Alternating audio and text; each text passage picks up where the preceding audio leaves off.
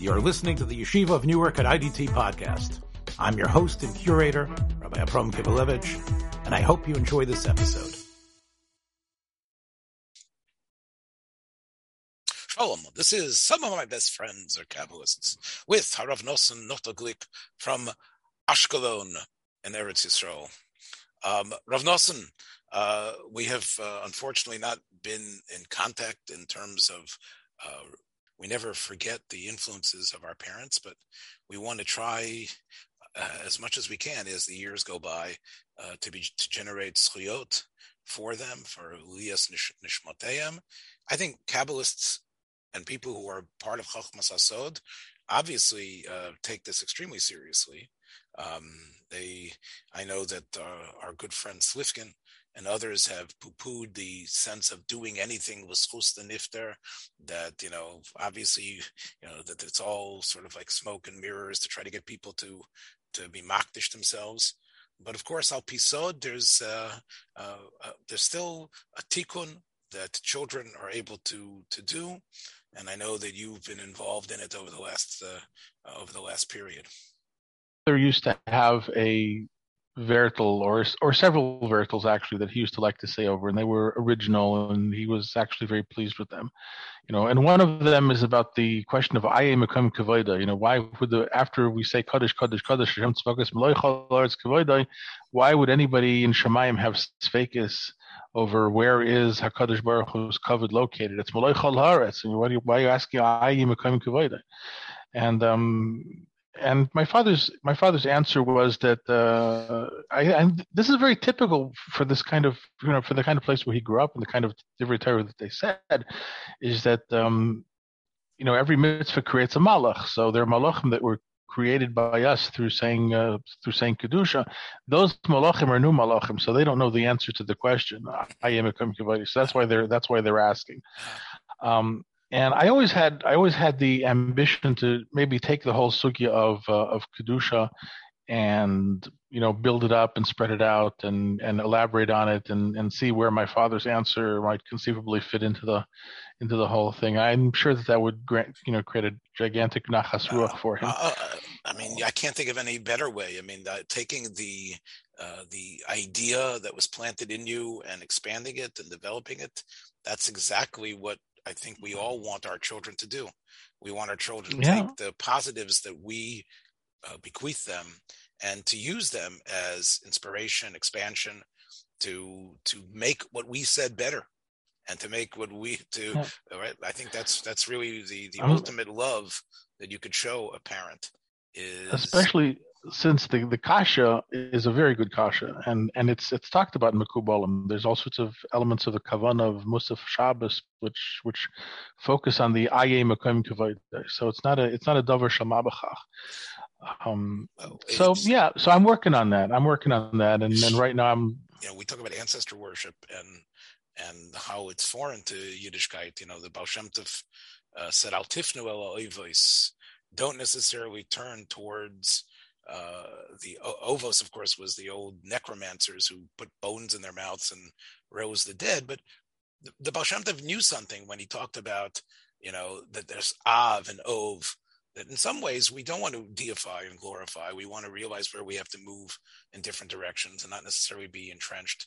But there is something, I think, in our DNA to want to hook back to ideas our parents have said. I think you see it in Brisk quite a bit. In the Brisk derech, you'll see that the sons and the grandsons, they'll say over the statement, with the same exact phraseology. This is what the grandfather said. This is the way it has to be. I just heard a story recently, and this by Briskers all the time. Brilliant Talmudist, very much in the Brisker world. He's part of the Soloveitchik family, and I was telling him things from the Shagas Aryeh and from the Pnei Yeshua, and his whole frame of reference was, there's something like that in Rav Chaim, right? Something right? Basically, the sometimes the blinders are on to the point that even things that are well known, I know it through the lens of my family. I know it through the lens of my father, my grandfather, and this is the way they said it.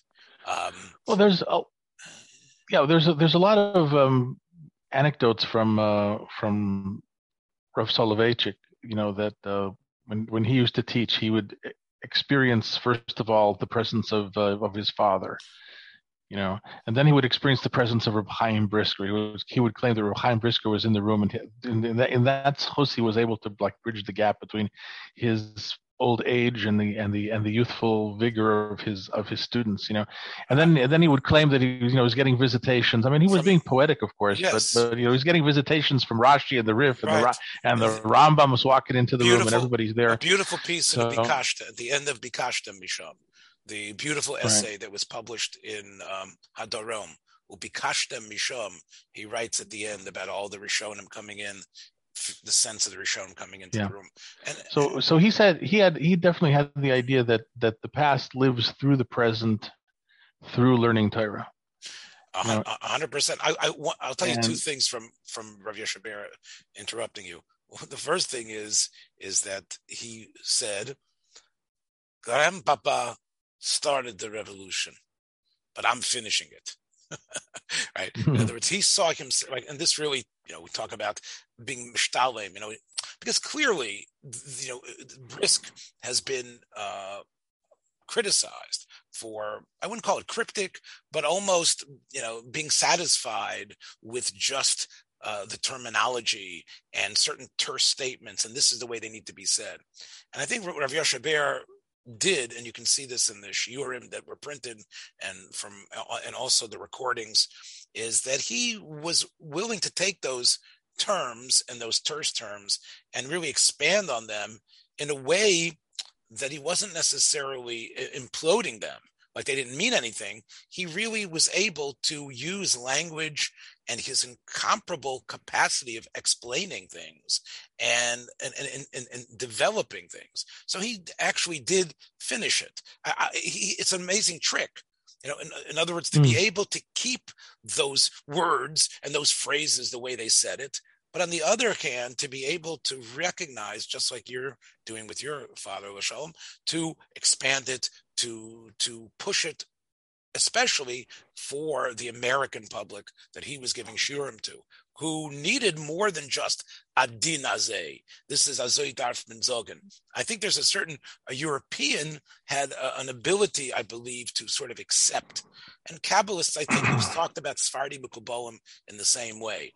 This is the way the expression needs to be given over, and this is the way we say it over. And American kids are raised to push the envelope, to say, why? I need more than that. And that's part of what he was able to do in YU. Amazingly, he was able to expand things, similar, I guess, to the way, you could say, the Mekubalim, the new age type of people who need to explain things more, whether it's Ashlag or whoever it is, you need to expand from those core principles, those core words, the way they're being said. I'm certainly in favor of expanding, because I do that a lot. I mean, in this particular talk that I'm trying to put together, I'm really the expansion of an idea. We live in an age that desires simplification, and yet we realize that the ultimate way, I think, to do service to it is to write, develop. One of the things that I think undercuts even the shiurim that they have from Rav Soloveitchik, that they are basically the shiur notes of things he said to a group. Now, it's true, he would talk for 2 hours.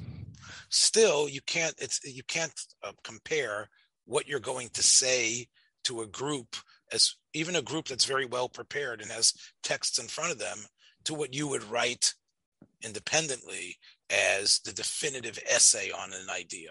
What we have in many ways with Soloveitchik is the recordings that have been transcribed, or the shiur notes that have been altered, as opposed to the complete mind of that person, of how they were doing things. And I think that's important for people to understand when they'll look at ideas and they find, well, I find this facile, I don't find any great depth here.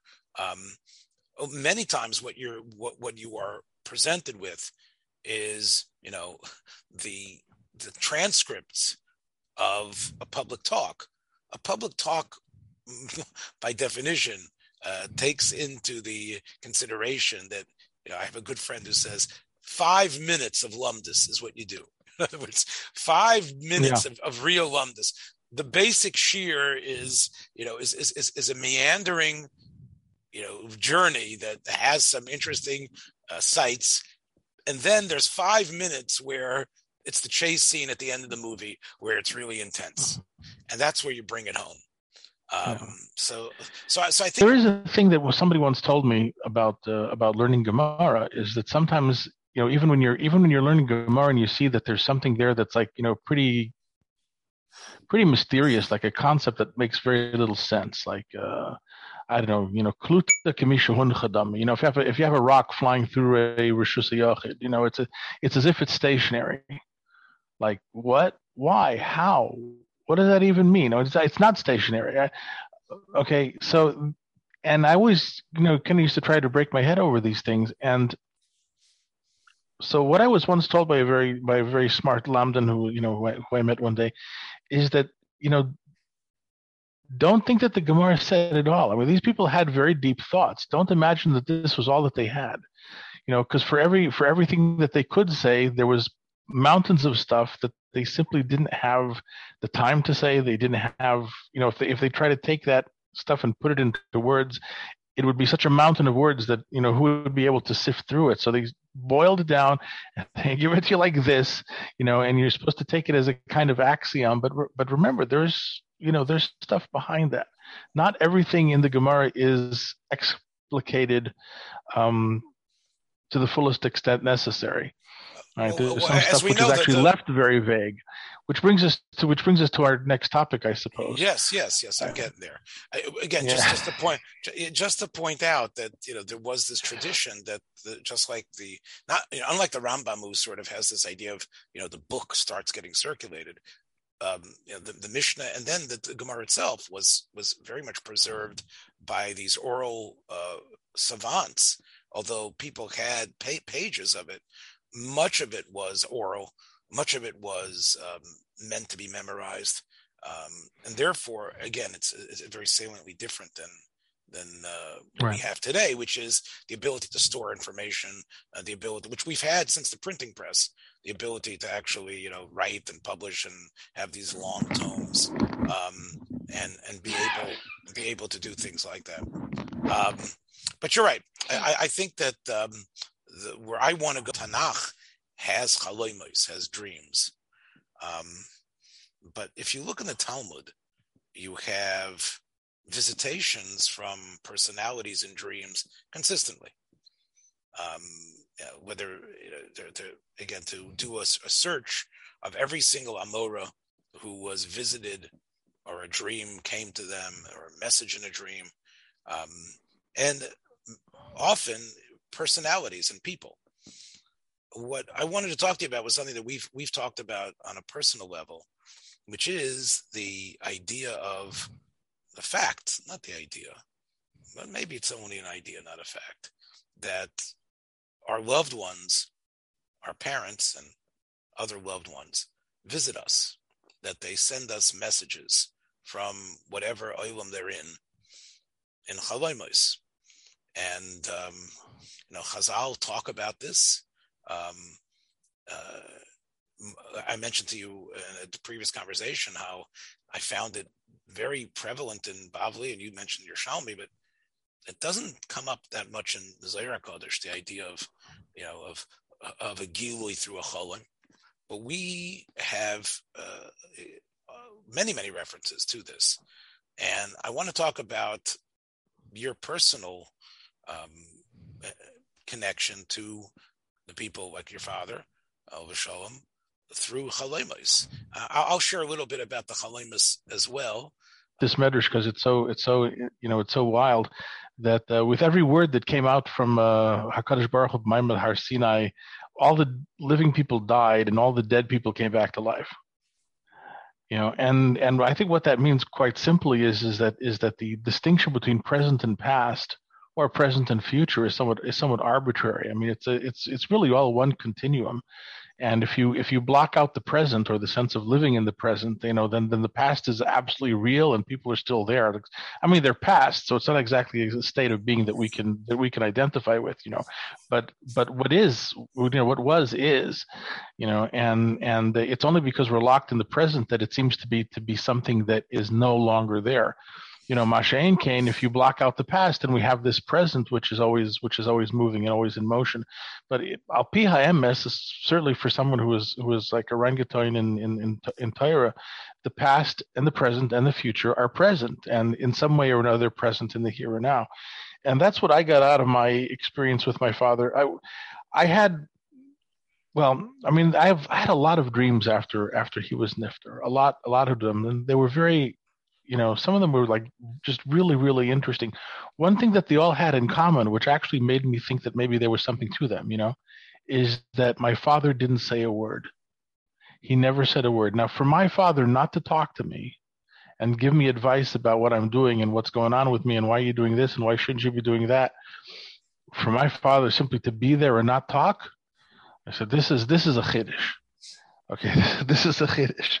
So I thought, okay, so that's interesting. If I was conjuring this up out of my own recollections of him, I think he'd be talking a mile a minute, But most of the time he would come out, just as a presence. So I mean, there was one dream that I had. This is probably the one that kicked it off. Was dreaming of the cemetery in Tveria. Where my grandparents are buried in the cemetery in Tveria. My father and mother are buried in Netivot. But the cemetery in Tveria didn't look like a cemetery. It looked like a very fancy hotel, frequented by all sorts of very fancy business people, and there in the middle of it all is my father wearing a beautiful fitted suit of the kind that he used to wear when I was like a child, because he kind of gave up on suits as his day-to-day attire later on.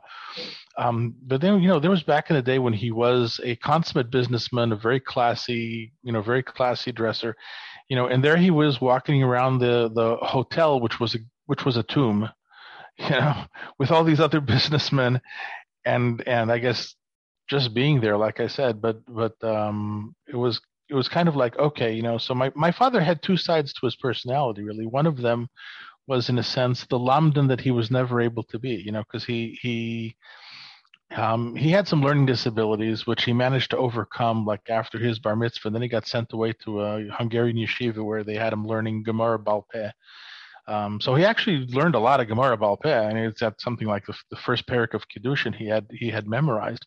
But then when the war came, all of that got erased, and his dyslexia came back big time.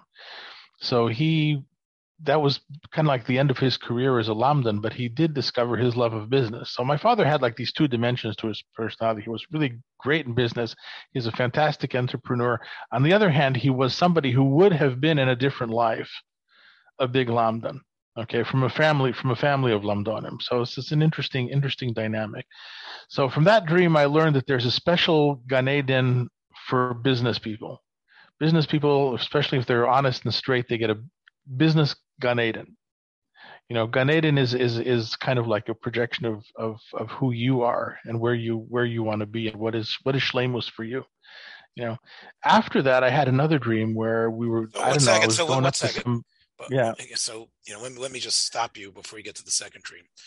Your sense is that your father was coming to teach you this yesod. In other words, the dream, the construction of the dream, the particles that created that image of it's a cemetery, but it's also a fancy hotel. There's other business people. Those were imposed, you believe, by your father's will from the Olam HaEmes, somehow being able to insert itself into all the aspects of imagination that are in your head, and to be able to fuse them to send the message that he wanted to send you, that he wanted you to get this message about Gan Eden for business people. Am I right in what you're saying? I think because if it's your close. I mean, close. First of all, I think the Iker Chiddush for me was kind of like perceiving the truth of it, not so much that this was the message that he was trying to send me. He was trying to send me a message. Look, I'm okay. But in other words, God, who's the Rebbeinu Shalom, who knows what you're dreaming, is hoping that Nosson is able to build on this and get it, just like a Navi. Well, you see things, you know. Okay, but that's what you you don't think it's your father's will that wants, I need to teach my son this idea.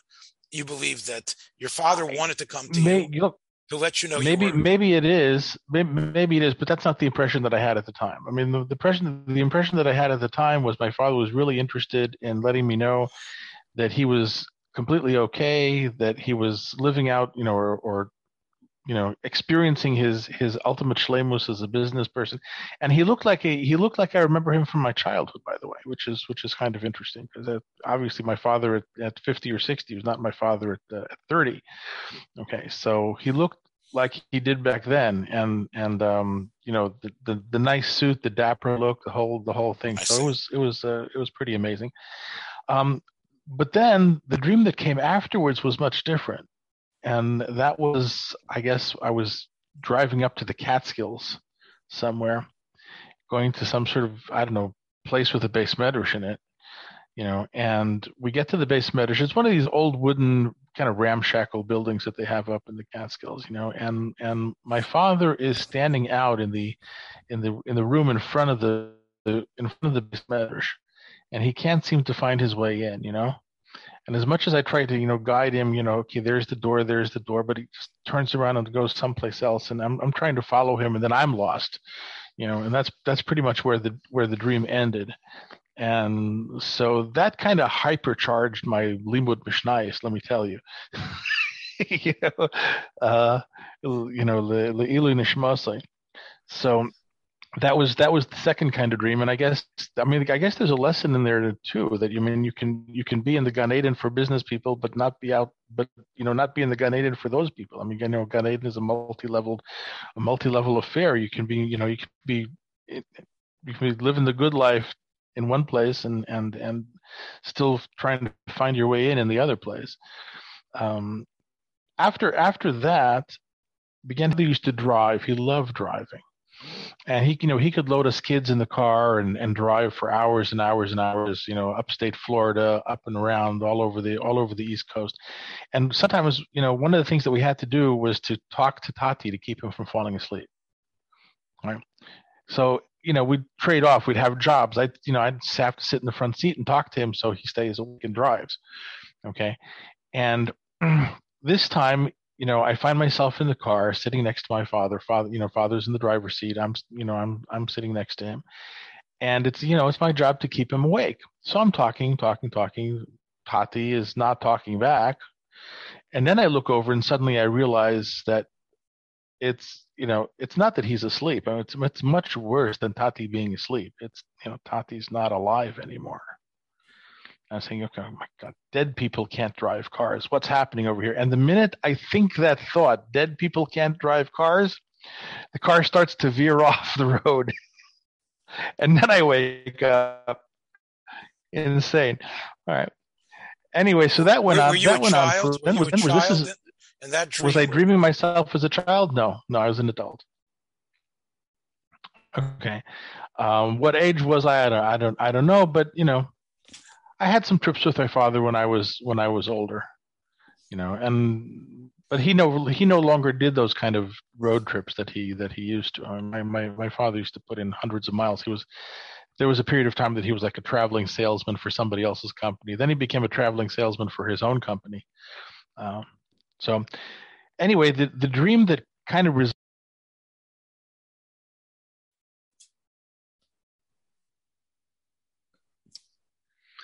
So my dad and I are in the car, and my father is driving through a very, very flooded street.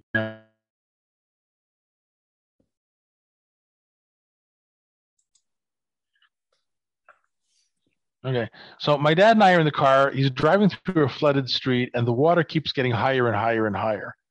and I'm, we're gonna get flooded. This is not going to end well. And my dad, who was a great driver, he does some sort of maneuver. He tips the car off on one side. He drops the other side of the car down on some wall along the side of the road. And then he does another maneuver and he lifts the car up so it basically, rides edgewise along the wall until it plumps down off of the wall back into the road far away from the flood area. And it was almost like a voice min hashamayim says, "Don't worry, Tati's driving." Now, I woke up right after that, and I really felt like I understood the message. The message is that, aside from the fact that I had a lot of worries going on at the time for other reasons, but our chusavos is driving. My father's looking out for us.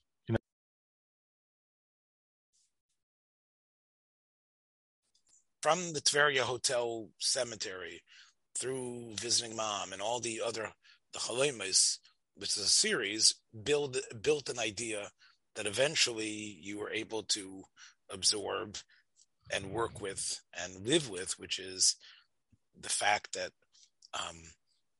the person is not in this plane, but in a way is still influencing your life. And in a way, there's still a connection that you have. Whether he comes and visits you ever again, you need to know that. And that is sort of what now these dreams, this series, it happened over the period of a year of his death, or it happened over a period of a couple of how long I would say approximately 2 years, I think. 2 years about. All right. And by the way, I should just say, when my mother was nifter, nothing, not a visit, not a peeps, not a phone call, not a fax message, okay, not an email, okay. My mother seems to have just gone over to the other side, and that's it. Everything's okay. Well, I have to. I would have liked to have gotten some influences from my. It's not like I live a great life of Soid or of Kedusha, but I do believe, as the Gemara declares, what do our parents know? Do our parents, what do the people? I mean, this is something the Chazal have been troubled by. How much do they know? How much are they connected? And my experience has been, and it comes through the medium of the Cholam. Now, unlike in your dream, where I think there's a lot more abstract symbolism. I guess I was, much more, it's much more straightforward. Now, again, the psychologist would say you were worried. So your dream created this phone call for you. So, your subconscious knew that you needed these messages in order to, create a certain balance and equanimity within you. Now, I can understand that, but I can tell you that they can always say that. But I would tell you, they can always say that. To me, so, it was honestly, I can tell in my own state the quality of a dream, coherence, meaning, sense of reality, how awake I am in my own dreaming. Okay. I also have sleep apnea, so I have a lot of experience with being awake while I'm dreaming. It's it's not so unusual for me, but yeah, you can tell if a dream is meaningful, or if it's real, or if it's dvarim b'telim, or if it's just my brain letting off tension and steam. Yeah, you can tell that. That's not. I don't think that's difficult. We are jaundiced, and let's sort of wrap it up with this. We are jaundiced, in today's world because of the prevalence of psychology and pop psychology, and also I think the grotesque overdoing of dreams from Hollywood and films about whether it's Freddy Krueger coming to you to kill you in your dream or whatever it is. That I think we sort of waver, between, everything is just like, what did Scrooge say? Maybe you're just a potato. when Marley's ghost came to him, he says, maybe you're just an undigested potato from supper. To, the idea that, that we have of, the ultra reality. I really believe, though, that one needs to look at, especially, the Makairis in Chazal and Halacha about why we do Hataras Chalaimos, Hatavas Chalaimos, why a person fasts even on Shabbos over these dreams. Now, one could say it's part of the primitive mindset of Chazal. Now, obviously, we reject that. The raison d'etre of this program is a rejection of a historicity of this type of attitude. Chazal took them seriously. We, I believe, despite the difficulty of taking it seriously, because of what we're assaulted by, from pop psychologists on one side to ultra, grand Gingwall, types of, scientific materialists on the other. Right. So, but I think, like both of us, I think recognize that we can still today become connected, just like Chazal tell us that there are messages, that there are giluyim. It doesn't say you have to be a Baal Ruach HaKodesh or a Makubal to make a Hatavas Chalaim. You are getting, and there is an idea that something, the Chalaim, is a portent. Now, it might be a portent, or it might about what could happen to you.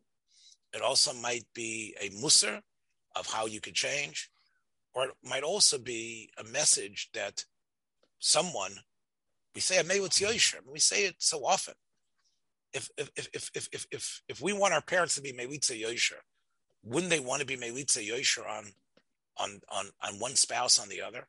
Doesn't it make sense that a mother who leaves her children suddenly because of, like, and she was in my case, my mom was the active one, was the one that was very much involved. She was completely always worried about my dad's health.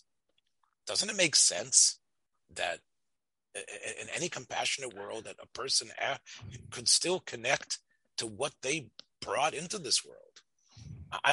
It's almost in a way that I must believe in it. First of all, I do believe in it because my senses told me that I was hearing words, but intellectually I must, because otherwise I am left with almost a nihilistic hole of well, what is anything worth if the people who came before us go into a state where they are disconnected completely from us, despite the fact that as we started today, we live with their ideas, we expand their ideas. As we get older, we realize how much of what we are is what they have inserted in us. How could we not accept the as a fact that our parents, especially, and maybe our brothers and our sisters and our children, Nebuch, can come to us and can, through the means that scientists have never really been able to explain. They don't really understand the purpose of, there's a whole bunch of theories of why we dream, of what it's about. It's about getting material out of your head or whatever it is, like synapses or like cells of skin that need to fall off. Wish fulfillment, according to Freud. Yeah, that somehow the human body needs. All of it is theoretical, and all of it is basically unknown. If we want to be frum and be makabel what Chazal tell us, I think we have to really go that way.